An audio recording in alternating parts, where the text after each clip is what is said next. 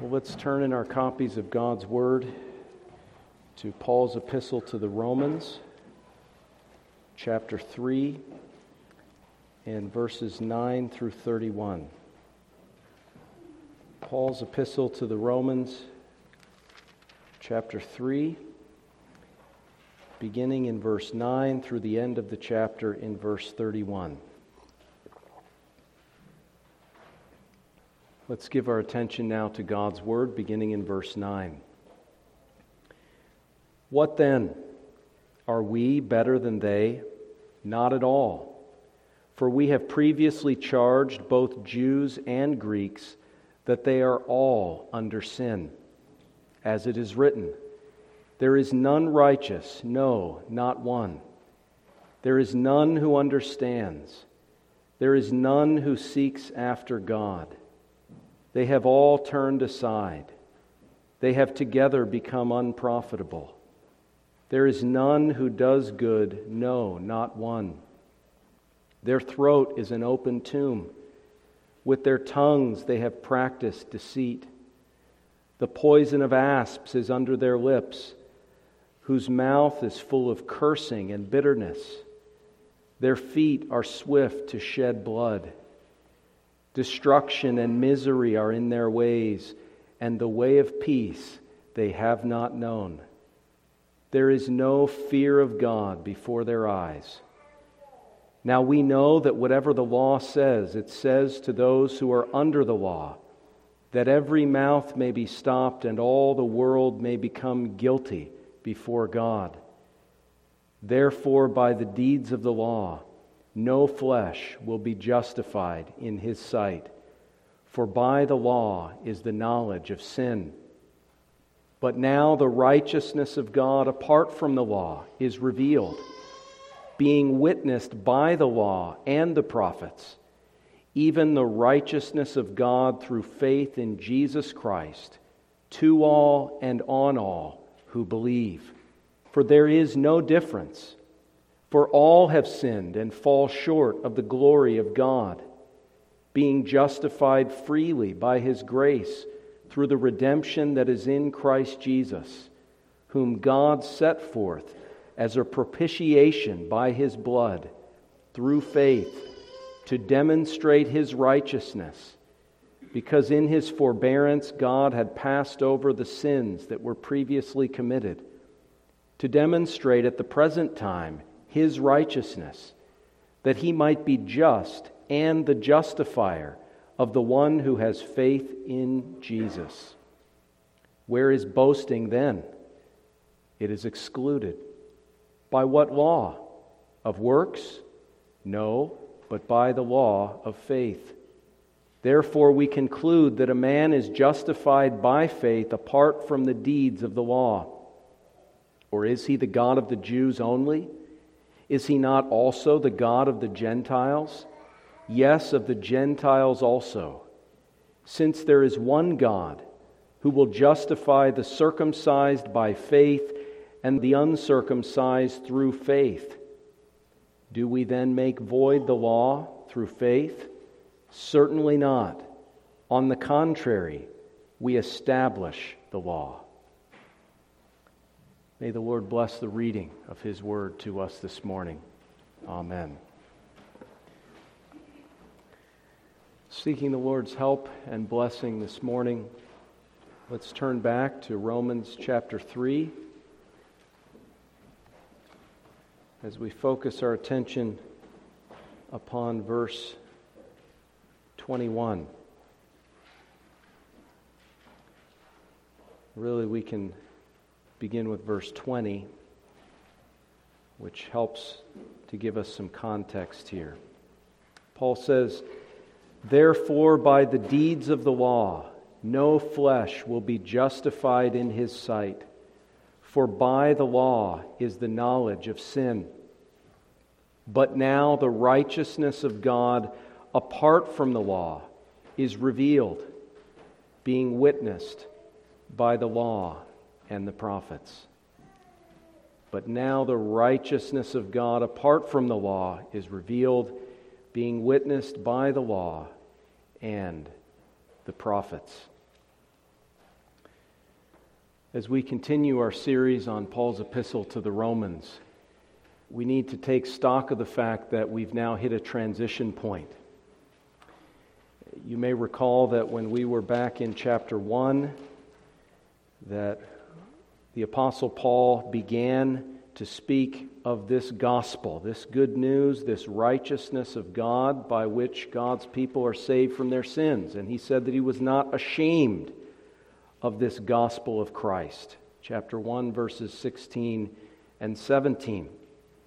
For in it the righteousness of God is revealed from faith to faith.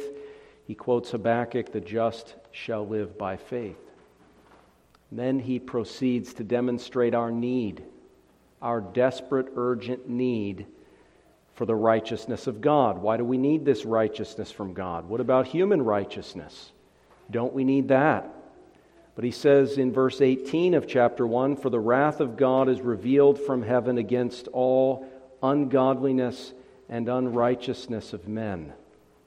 He proceeds to demonstrate that the Gentiles are in need of God's righteousness. They've suppressed the truth in unrighteousness.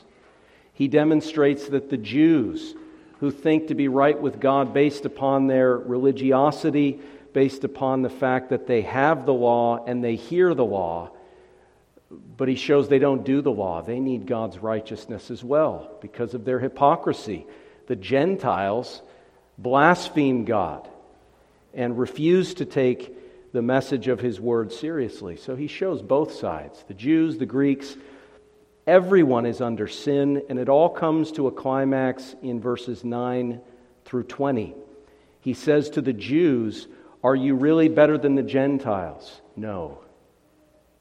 The Gentiles are under God's wrath, as are the religious hypocrites among the Jews. We're all sinners by nature, he says, and he illustrates that. We've spent week after week after week imbibing this message of sin and the conviction of sin and the need to recognize our need for Christ. We've seen that there's none righteous, not even one. Nobody understands. Nobody's seeking God. We're pursuing things that are unprofitable. We're not even listening when God speaks. And for that reason, there's none who does good. Our mouths are filled with wickedness. Our feet are swift to shed blood. Destruction and misery are in our ways, and the way of peace we haven't known. And there's no fear of God before our eyes. And he concludes it in these verses, in verse 19 and 20. He says that we're all guilty, we're all under sin. We all need to be converted. We all need to be regenerated. We all need to have spiritual heart surgery. The old heart of stone taken out and a new heart of flesh, a new heart of faith placed in our bosom that we may trust in Christ and have salvation. And we've been preaching this, we've been reading the passage again and again and again. And so before we proceed further, I just have to ask you, have you believed that message? Because this is the classic passage in the entire Bible that gets the point across that you need a Savior. And what a tragedy it would be if you've been sitting under this sermon series and you've heard these verses read again and again and again, and you've heard them expounded, perhaps in your own mind ad nauseum, but you haven't actually received the message. You still don't take seriously your need for Christ. There is still no fear of God before your eyes. And you still have no hunger and thirst for the righteousness of Christ. You're still self-satisfied. You're still content in your own condition, and you find no eagerness to seek salvation in the Lord Jesus Christ. The harvest, as it were, is over, and you are not saved. Think about that in the words of Jeremiah. Think about what it would be if we conclude this section of the Epistle to the Romans and you're still not saved, and you're still content in your unbelief, in your apathy, in your cynicism. It's a troubling thought. So let's be very, very attentive to what we're looking at this morning.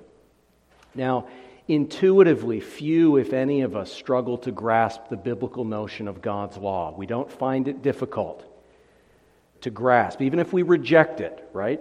Even if you don't recognize and agree with what Paul is saying here, I can almost guarantee, you don't find it difficult to understand what he's saying. It's not difficult to grasp. It's not complicated. It's not rocket science, as they say. The connection between righteousness and eternal life is one that we intuitively understand. We intuitively understand that there's a connection between righteousness and eternal life, eternal rewards, and a connection between unrighteousness and eternal punishment. You can ask even a child, where do good people go? Heaven. Where do bad people go? Hell. And I don't want to get too much into we could overanalyze those questions. But the basic concept is easy. Even a child can understand it. Righteousness leads to life. Unrighteousness leads to death and punishment. We understand that. Whether you agree with it or not, I can guarantee you don't struggle to perceive that concept. In addition, the notion of a judgment to come, the notion that there is a higher power, a supreme being, that there is a God, the God of the Bible, who will evaluate the life of every single person.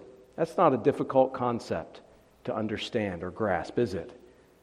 Whether you reject Christ or embrace Him, you recognize what that means. You may say, I don't believe in it, but you know the it that you're not believing. You understand it. By nature, we all understand it.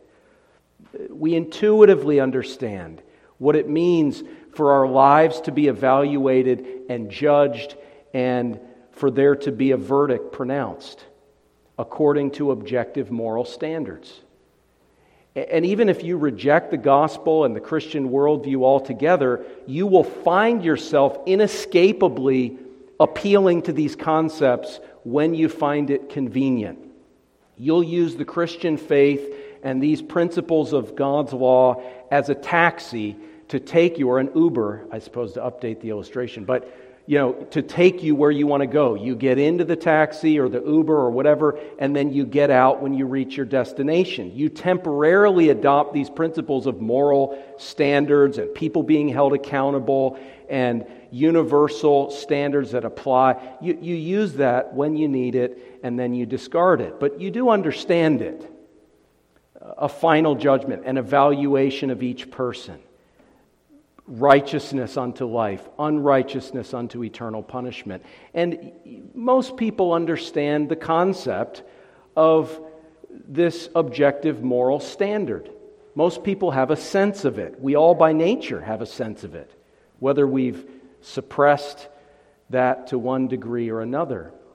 And when the Christian faith teaches us that there's a unique role of the Scriptures, of the Ten Commandments, of the Golden Rule, do unto others as you would have them do unto you. When the Bible sets forth the summary that Jesus gives of the Ten Commandments, love God, love your neighbor, okay, people don't find this difficult to understand. That you're going to be judged according to the Bible, that moral principles are decided according to the Ten Commandments, that there's a golden rule. People that reject Christ still, in many senses, embrace these types of principles. So intuitively, we don't struggle to grasp the biblical notion of God's law. And yet, intuitively, by nature, we could say even from an early age, even from infancy, we gravitate toward various misrepresentations of these principles, various corruptions of these notions of moral law and divine accountability. And by doing so, and in embracing these corruptions, we end up seeking to coin a counterfeit righteousness of our own. So we understand something of the biblical principle of divine accountability and moral law, but we corrupt it, we misrepresent it. We're gravitating toward the misrepresentations of it that you see throughout the world and throughout every other religion than the one taught in Scripture. And we replace God's righteousness with a human righteousness of our own. And how do we do that? Well, we chip away at the stone tablets. We begin to reform and reshape God's law. For starters, we exchange God's perfect standard for a standard that is by comparison, judgment by the curve, as they say. We take what God says, the wages of sin is death. All have sinned and fall short of the glory of God. We take that glory of God, which Paul says is the standard of righteousness, and we know that God's glory is light. In it there is no darkness. There is no unrighteousness in Him. He made man sinless and perfect, if you want to take it as the glorious image of God in man. But the point is, God has a perfect standard. You break one of the commands, James says, you've broken them all.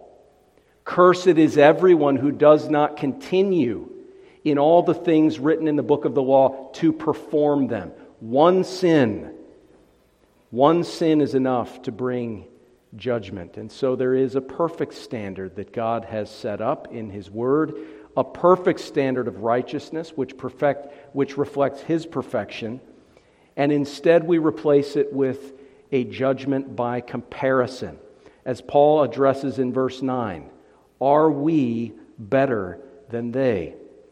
This is what the Jews did. Oh, at least we're better than the Gentiles. At least we're better, at least I'm better than her, or she's better than him, and we begin to compare ourselves rather than recognizing that if we've fallen short of the glory of God, it doesn't matter if one serial killer has killed 15 people and another has killed 35 people. It doesn't matter, ultimately.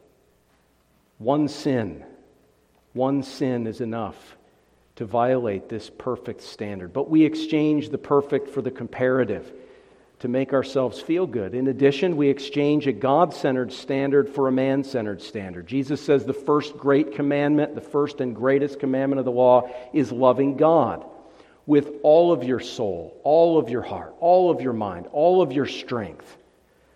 And secondly, loving your neighbor as yourself. But first and foremost, there is what we call the first table of the law. The first 4 commandments given by God at Mount Sinai. Jesus says, this is first and foremost. This is the first, the primary, the greatest commandment of them all, from which all other commands flow. Why did Joseph not commit adultery with Potiphar's wife? Because it would be a sin against Potiphar, yes, but primarily because it would be a sin against God. And so even sins against the last 6 commandments in the Decalogue, the 10 commandments, are fundamentally wrong because how can I do this great wickedness against God? When David confesses his sin in Psalm 51, and he says, I've committed murder, I've committed adultery. But who are these sins primarily and fundamentally against? Against you, and you only have I sinned, he says to the Lord. And so even the sins of the second table, even the duties of loving our neighbor as ourselves, and to the extent we violate those duties, it's ultimately a sin against God in whose image those neighbors are created.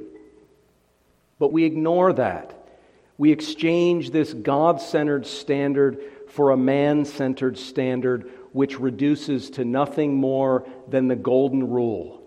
If I treat other people the way I want to be treated, then I'm good to go. And when we divorce the golden rule from the supremacy of God and the holiness of God and the claims that God makes exclusively upon every one of us, when we do that, the golden rule becomes fool's gold. Because we're treating other people the way we want to be treated, but we're ungodly, unbelieving, wicked people, and we're giving people what they want as ungodly, wicked people, and it really devolves into wickedness. And yet we pat ourselves on the back because we've redefined the standard. We also exchange a comprehensive standard. God's law is spiritual, Romans 7 says.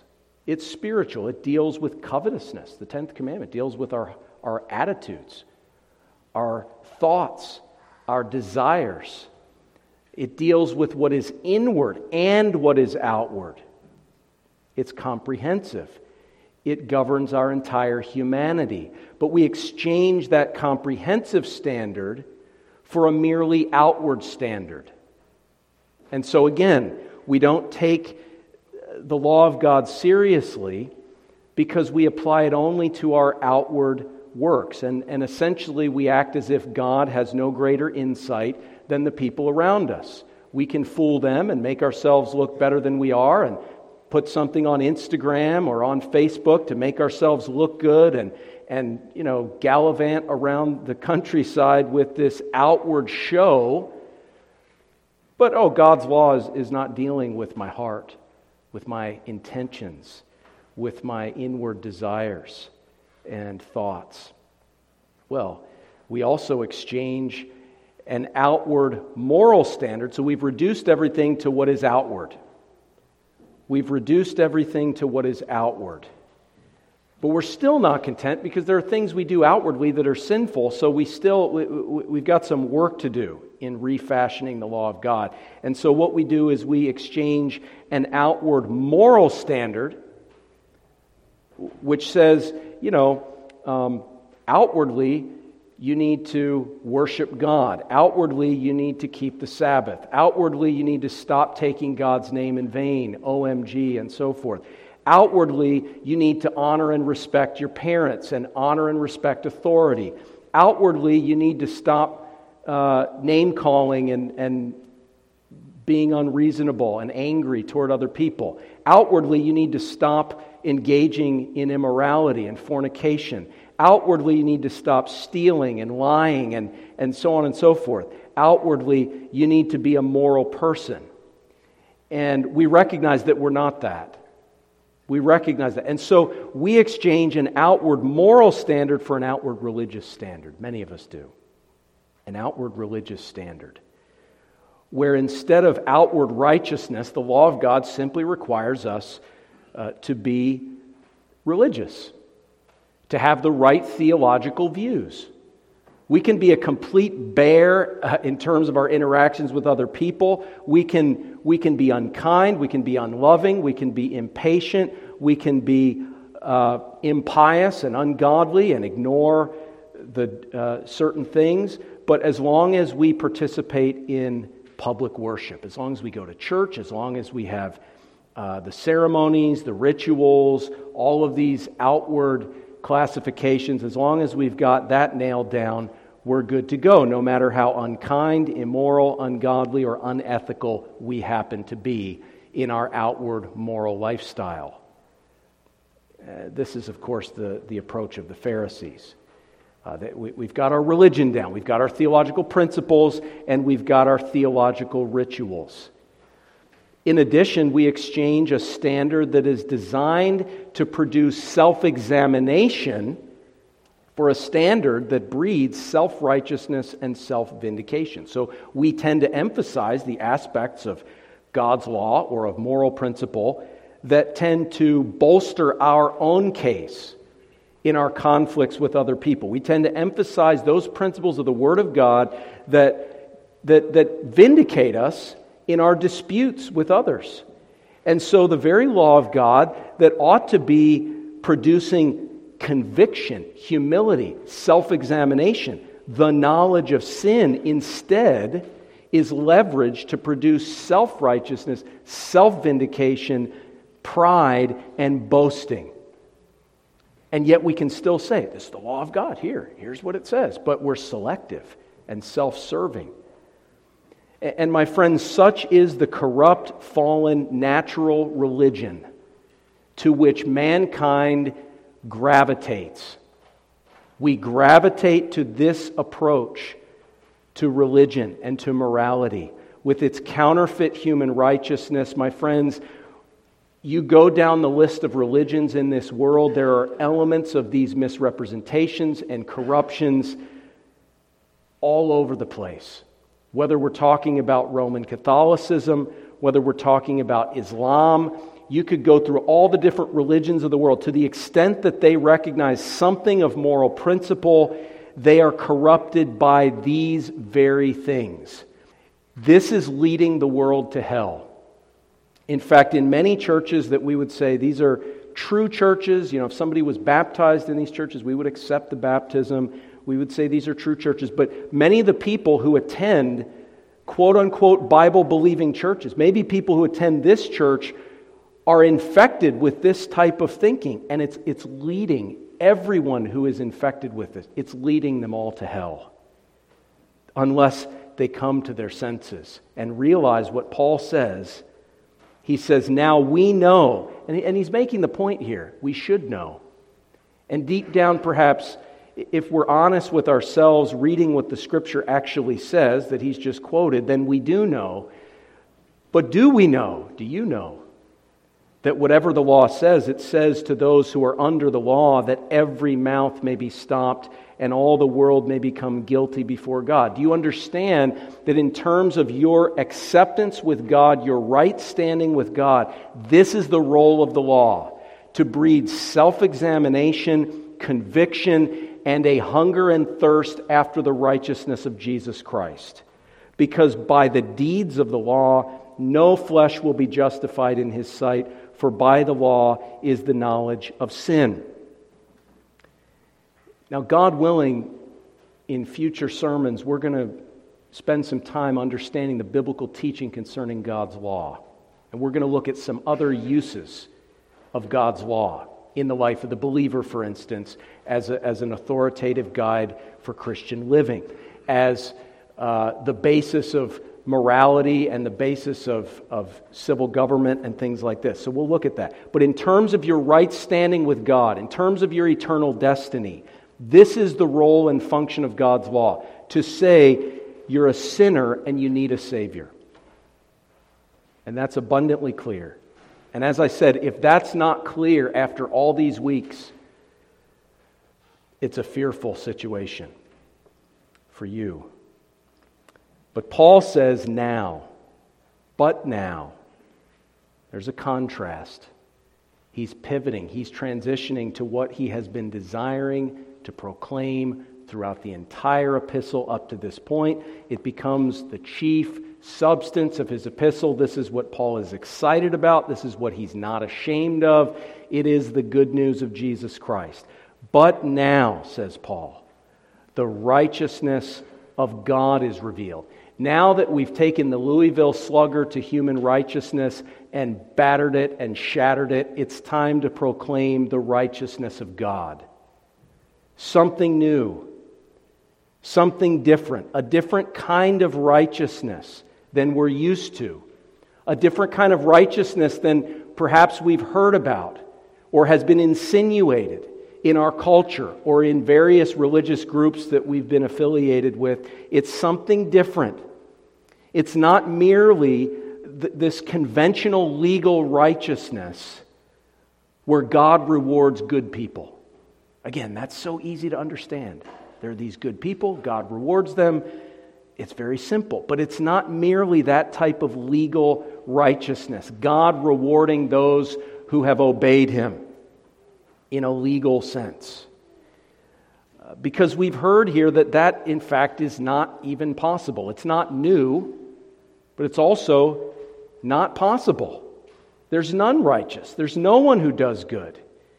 Apart from the law, he says. This righteousness is apart from the law. Because according to the law, you're never going to climb that stairway to heaven. And at the end of the day, the only hope you have of being in right standing with God is something that God has done, apart from your obedience to the law. Apart from the law. What does this involve? It involves faith in Jesus. Now, if you kept the law perfectly, and you came before God at the judgment, there is a sense in which you could say, reward me on account of my righteousness. Reward me on account of my righteousness. And your confidence would be, yes, in God's promise to give eternal life to those who are perfectly righteous. It would be trusting God, but there would be a sense in which you're putting your trust in the fact that you have done what God said to do, that you have perfectly fulfilled the law. But this is a different kind of righteousness. This is a righteousness that says, no, my faith and trust are in someone else.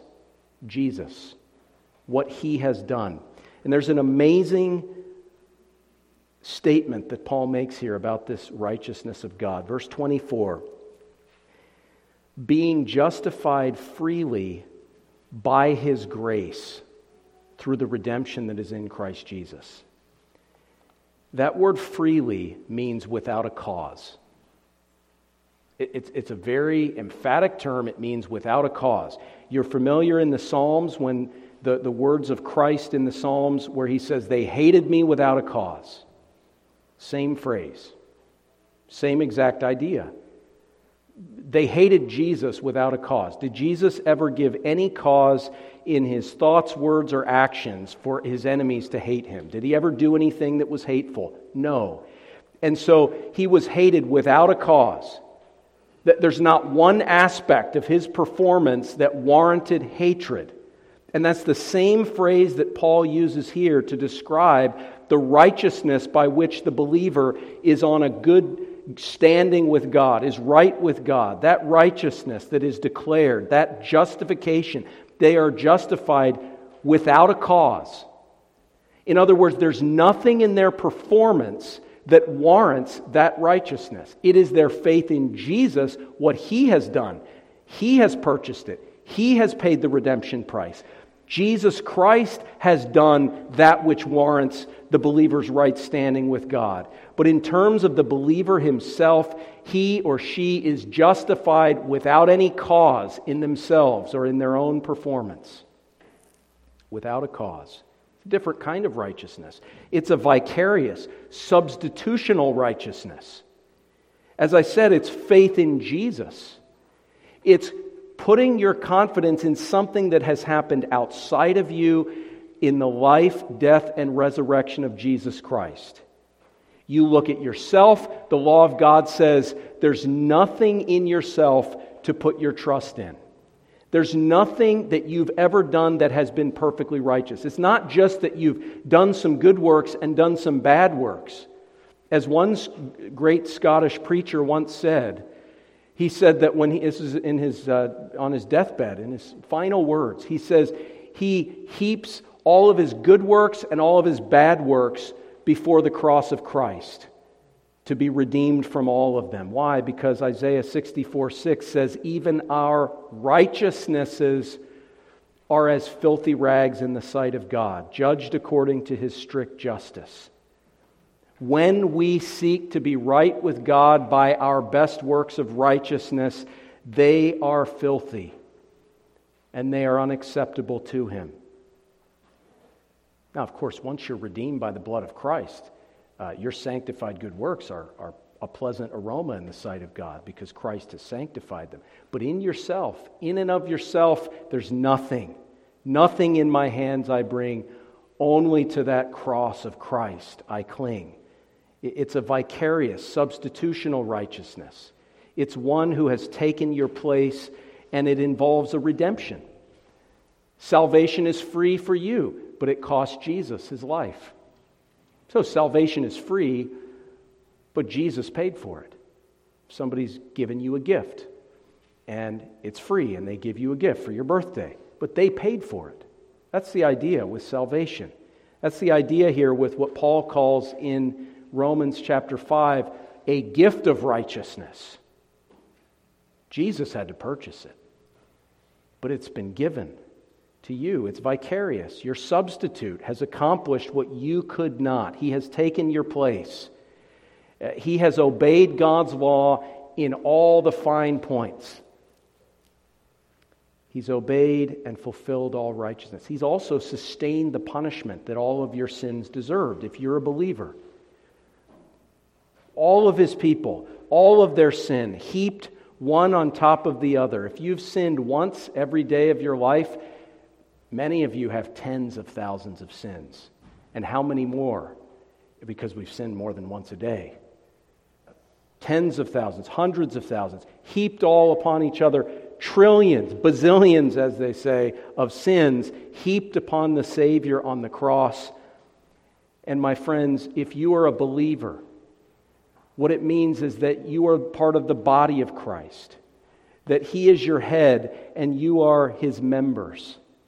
And when we speak of capital punishment, we speak of someone who's committed a crime and they're, off with their head. That's where we get that term, capital punishment. The head is taken, and now it can refer to any form of punishment unto death. But capital punishment, our head was punished. And therefore, in Christ, every member of Christ's body by faith, every member of his elect people has sustained that punishment, and it is satisfied in the substitute. It's also an imputed, transferable righteousness. Again, this is so different from those basic concepts of moral law and divine accountability with which we're all familiar. This is an imputed, transferable righteousness. Notice what the Apostle Paul says here. It's easy to miss it. It's easy to ignore it. But he says that this righteousness, verse 22, is to all and on all who believe. So there are these people that say, well, the righteousness of God is just God's righteousness to reward good people. It's just his righteousness to be righteous and be just. No, my friends. This is a righteousness that is to believers. This is a righteousness that is placed upon believers. This is an imputed righteousness. This is a righteousness that is credited to those who put their trust in Christ. This is a righteousness that is transferred, that is placed upon, that is given to all who believe. Chapter 4, verse 3 says it this way, for what does the Scripture say? Abraham believed God, and it was accounted to him. That word means imputed, reckoned, credited, transferred. It was accounted to him for righteousness. Now to him who works, the wages are not counted as grace, but as debt. But to him who does not work, this is the scandal of the gospel. Children, cover your ears. This is going to offend you. Okay? Just kidding, but seriously. This is a scandal to the world. But to him who does not work, the one who doesn't perform the law of God perfectly, the one who doesn't come before God on the basis of their own work, who doesn't labor to be right with God in their own performance, the one who does not work, but believes on him who justifies the ungodly. So it's the person who looks at the law as a mirror, sees their ungodliness, comes before God believing on what Jesus has done, and disclaiming and casting away any hope of righteousness in the sight of God based on their own performance. They say, God, have mercy on me, the sinner, the ungodly, the one who has not worked the works of righteousness. His faith is counted for righteousness. Now, what does it mean for his faith to be counted for righteousness? Does it mean that his faith is the righteousness? Well, no, because if your faith was your righteousness, okay, it's not rocket science. Your faith is your righteousness, you're in trouble, because I believe, help my unbelief. Your faith is just as imperfect as your good works. If you think your faith is any stronger than your good works, I've got some beachfront property in Nebraska that I'd love to sell you. We all struggle with faith. We all struggle to believe. Even the greatest believer is weak in faith at times. So if your faith is the righteousness that is clothing you and supposedly going to make you acceptable on Judgment Day, you are going to be clothed immodestly in the presence of God. It's not going to work out well. That's not what this says. The preposition for means unto. In other words, it means his faith is accounted to him unto righteousness, and Paul makes it clear. Paul interprets what Genesis 15:6 says in the Hebrew. Paul, with great precision, as a theologian, interprets and expounds it for us under inspiration of the Holy Spirit.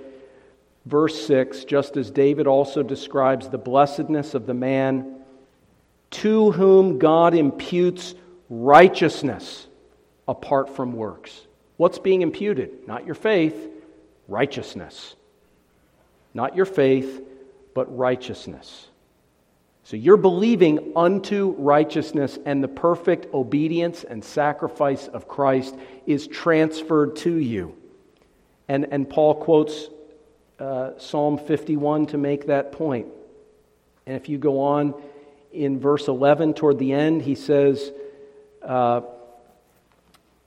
Abraham's the father of all those who believe, though they are uncircumcised, that righteousness might be imputed to them also.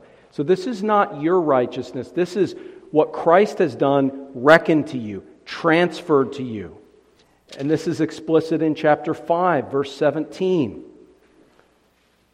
For if by the one man's offense death reigned through the one, much more those who receive abundance of grace and of the gift of righteousness, which will reign in life through the one Jesus Christ. Adam's sin was accounted to us as his descendants, as his posterity.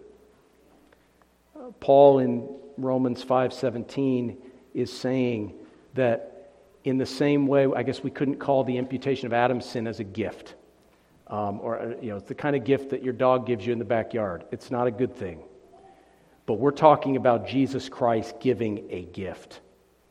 Jesus Christ replacing that filthy human righteousness that Paul says is as dung in the sight of God, and replacing it with what is perfect. Giving us perfect righteousness, satisfying the law on our behalf. It is a gift of righteousness. It is given, it is imputed, it is transferred, it is credited from Jesus to his people. Verse 19 of chapter 5, for as one man's disobedience many were made sinners, so also by one man's obedience many will be made, that is, constituted righteous. This is a righteousness that's imputed, it's transferred. It's also a righteous righteousness. It's a righteous righteousness. You say, well, that's redundant. Well, maybe it is, but it's a righteous righteousness. That's why the Apostle Paul uses such theologically expansive terms to describe it. Verse 24, the redemption that is in Christ Jesus.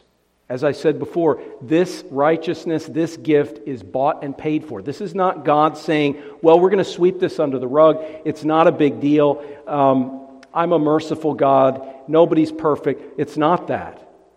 It's God saying, I'm a merciful God. I'm going to send my Son to endure the hell that you deserve and to accomplish the righteousness that you cannot accomplish because of your own sinfulness. And I will satisfy my own principles of righteousness and justice.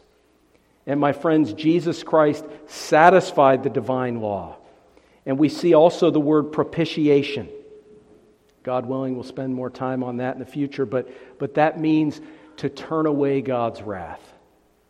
God's wrath, we sang in Psalm 7, burns against the wicked every day.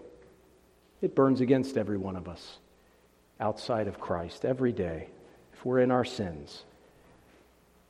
But the blood of Christ satisfies the wrath of God, turns away the wrath of God, and replaces it with favor and delight and pity, propitiation. He procures and obtains the favor, even the pity of God, so that when God sees your sin, as it were, it doesn't provoke his wrath, but it stirs up his pity. And he has pity, and he heals, and he forgives, and he cleanses, and he sanctifies, and he perfects you unto the day of Christ Jesus. Propitiation. Jesus fully satisfied all the handwriting that stood against us, the condemnation, the charge of sin. And my friends, he did it in a way that could only be done by God himself. This has to be a divine righteousness. It can't just be a great man, a great teacher, a religious guru who dies. No, it has to be a divine Savior who performs a divine righteousness. Why? Because the infinite wrath against you would take an eternity to satisfy. Satan's going to be in hell forever. Why? Because Satan is a finite, limited creature, and to endure an infinite wrath of an infinitely holy God will take an eternity, and it will never be satisfied. Satan will be in hell. Everyone who follows in his footsteps, every unbeliever, everyone outside of Christ will endure that punishment consciously for the eons of eternity. It will never end because a finite creature cannot endure an infinite punishment. That's why hell is eternal. Jesus drank that cup of infinite wrath in about 3 hours. Now, his whole life was a life of sorrows. I get it. There's an element there. But essentially, he takes the cup of wrath and he drinks it on the cross in about 3 hours and says, "It is finished." Only an infinite Son of God, only one who is fully God and fully man, could endure wrath as man and sustain the endurance of that wrath as God. Only a righteousness that comes from God, one who is fully divine. This is not the righteousness of man, it is the righteousness of God. The righteousness of God that requires that God become man and satisfy the law, and satisfy it in a way that no sinner in hell, no demon in hell ever will. No sinner in hell will ever perfectly keep God's commandments. No sinner in hell will ever exhaust the infinitude of God's wrath. Only Christ, in His obedience unto death on the cross, has satisfied both. So the law of God is not undermined and diluted and kicked to the curb. But Paul says through this righteousness of God, it is established. It is beaming and glowing, never having been satisfied in this way, and never to be satisfied in this way again. It is also an ancient righteousness. Paul says it's apart from our obedience to the law, our own performance, but it is ancient. It is witnessed by the law and the prophets. This is the same righteousness that the Old Testament had been declaring all along. You've got Genesis chapter 3, Adam and Eve fall into sin. God immediately swoops in, convicts them of their sin, gives them faith, clothes them in the skins of a sacrificial animal, and declares them righteous. You see, this is the same gospel that has been proclaimed from time immemorial. Ever since sin came into the world, it's the same gospel. Moses, the prophets. If you look at even the passage Paul quotes from Genesis 15:6, Abraham having believed, and it is credited to him unto righteousness. That's from the law of Moses, book of Genesis. Deuteronomy 27:26, cursed is everyone who does not continue in all that is written in the book of the law to perform these things. That's the law of Moses. Moses wasn't confused about these things. Moses was proclaiming a Savior to come who was pictured in the sacrifices, the Lamb without spot. The prophets as well give even more clear statements concerning this righteousness of God. You can see it especially in what we might call Paul's favorite book of the Bible, to quote the book of Isaiah. Isaiah 53:11, after describing the sufferings of Christ. He shall see the labor of his soul and be satisfied. So Jesus accomplishes the work. Jesus finishes the work. By his knowledge, my righteous servant shall justify many. How are sinners to be saved? It's through the labor of his soul. How are sinners to be saved? By coming to a saving knowledge of what he has accomplished and my righteous servant. There's no one righteous. No, not one. God says there is one who is righteous, Jesus Christ the righteous, who is an advocate for sinners, who says, come unto me, all you who are weary and heavy laden, those who labor in their own righteousness and fall short of the glory of God, come to me. And through a saving knowledge of me, I, the righteous servant, will justify you. I will justify many. That's the teaching of the prophets. Isaiah 54:17, this is the heritage of the servants of the Lord, and their righteousness is from me. How could it be any more clear? You see the hardness of the human heart to accept the most basic truths of the gospel. The prophets understood it. Isaiah 61 verse 10, I will greatly rejoice in the Lord. My soul shall be joyful in my God. Why? For He has clothed me with the garments of salvation. He has covered me with the robe of righteousness.